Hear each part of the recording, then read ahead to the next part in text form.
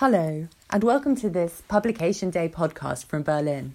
Today, we have the great Isla Dewar reading from her new novel, A Day Like Any Other.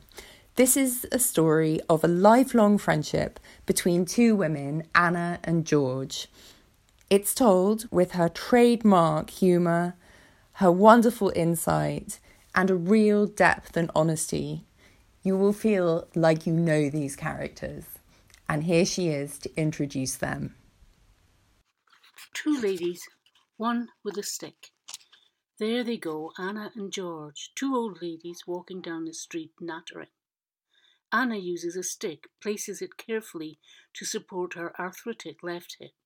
She wears black jeans, a blue t-shirt, under an ankle-length black cardigan and a green silk scarf that hangs down past her waist. She has high-top trainers on her feet, silver earrings dangle at her neck.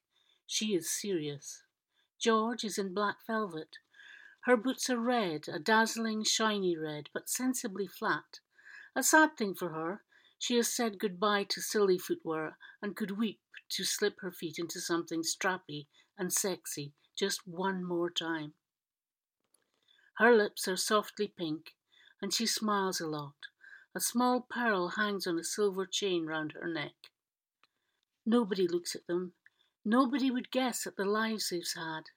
Between them, they've clocked up 130 years, 3 abortions, 1 miscarriage, 4 children, 10 lovers, 4 husbands, 1 gay, a hysterectomy, 9 cats, 6 cars, too many winter coats to mention, wild nights, quiet television evenings, and enough wine to float a battleship.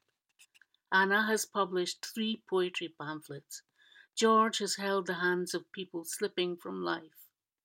They have both mopped up many tears, not always their own. They have known abandoned laughter. They have wept for dead parents and lovers and lost dreams. They have regrets and still nurture a few longings. George has a child gone from her, and she weeps for him daily, yet nobody gives them a second glance.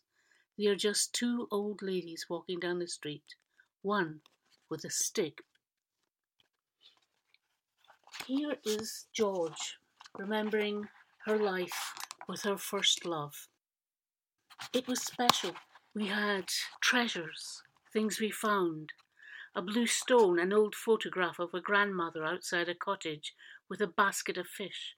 A velvet waistcoat we took turns to wear. We listened to the Stones, Sam Cooke, Marvin Gaye, Leonard Cohen and Neil Young. We danced in bed, special lying down, kicking your legs and singing. She turned to Anna. She was weeping now. We did Irish jigs the length of the high street. He went down to Holyrood, and I was at the castle, and we ran to one another, singing Irish songs at the top of our voices. Him running uphill, me tanking downhill. When we'd wet, we'd whoop with joy and link arms and whirl, round and round. 3 o'clock in the morning. There weren't that many people about, but sometimes people joined in. Oh, we laughed. What fun, said Anna. I never knew you did that. Yes, he was my love, my soulmate. We were us, a pair. Then he bought that bloody car and crashed it and bloody died, and I didn't know what to do. I remember walking about dazed and weeping and not accepting what had happened, dreamless sleeps, and lying staring at the ceiling, barely thinking. In fact, not thinking. Grief just sweeping through me. There are 5 stages of grief. Over 40 years on, I'm still at anger. First Alistair dies, then Willie dies. It's so painful. Physically painful. Effing death, it should be banned. Why can't I die instead of them? Oh, George, Anna wept. I need to see it. I need that room, that amazing kitchen we had.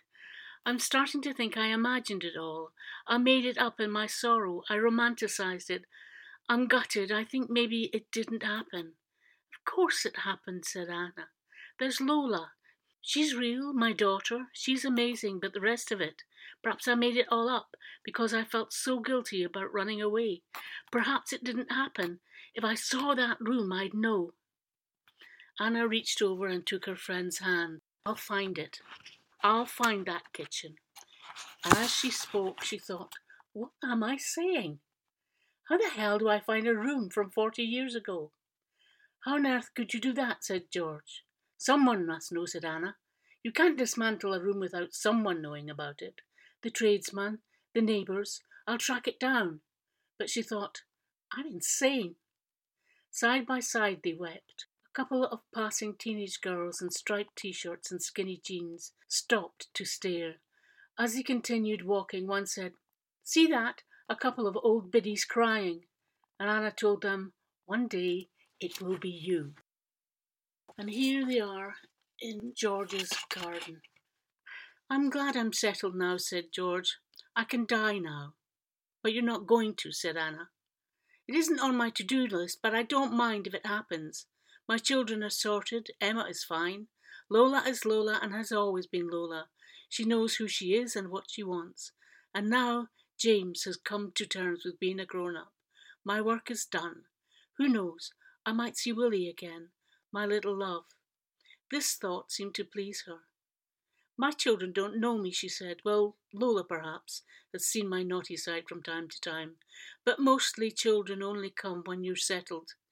They're not aware of the emotional turbulence and absurdity and alcohol and sly sex you engaged in before they came along. She laughed. You have to smile when they look at you and accuse you of being boring. She poured another glass. I want Leonard Cohen played at my funeral and Nina Simone singing Feeling Good, and a party afterwards. I'd like to go to it, but for obvious reasons that won't be possible. Anna said she hadn't thought about her death.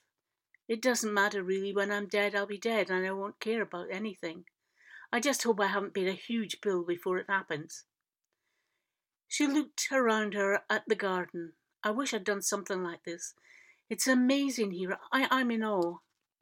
It was beautiful. There was a small area of grass complete with table and chairs. This was under a pergola, crammed with climbing blue and white clematis and roses. The rest was flowers. George planted them and gave them their orders. Grow, grow, grow, and they did. They didn't dare not to. Blues, pinks, whites and yellows, all shoving and bustling towards the sky, and flooding the air with scent. You've done all this. I can hardly believe it. I've done nothing really, said Anna. Children, said George, I love them. But I had to be safe and sane, and I became a little mundane. I put my wildness into this. She spread her arms and took a little bow. Here's my garden. But your time is coming, Anna. Some people blossom late. You will stop trying to have the life you imagine and start having the life you have, and you will be happy. How odd. I have reached an end, and you are just beginning. A Day Like Any Other by Isla Dewar is published today by Polygon. It's available, priced $8.99 in paperback, from all good bookshops that are offering a delivery service. It is, of course, also available online. Visit www.berlin.co.uk.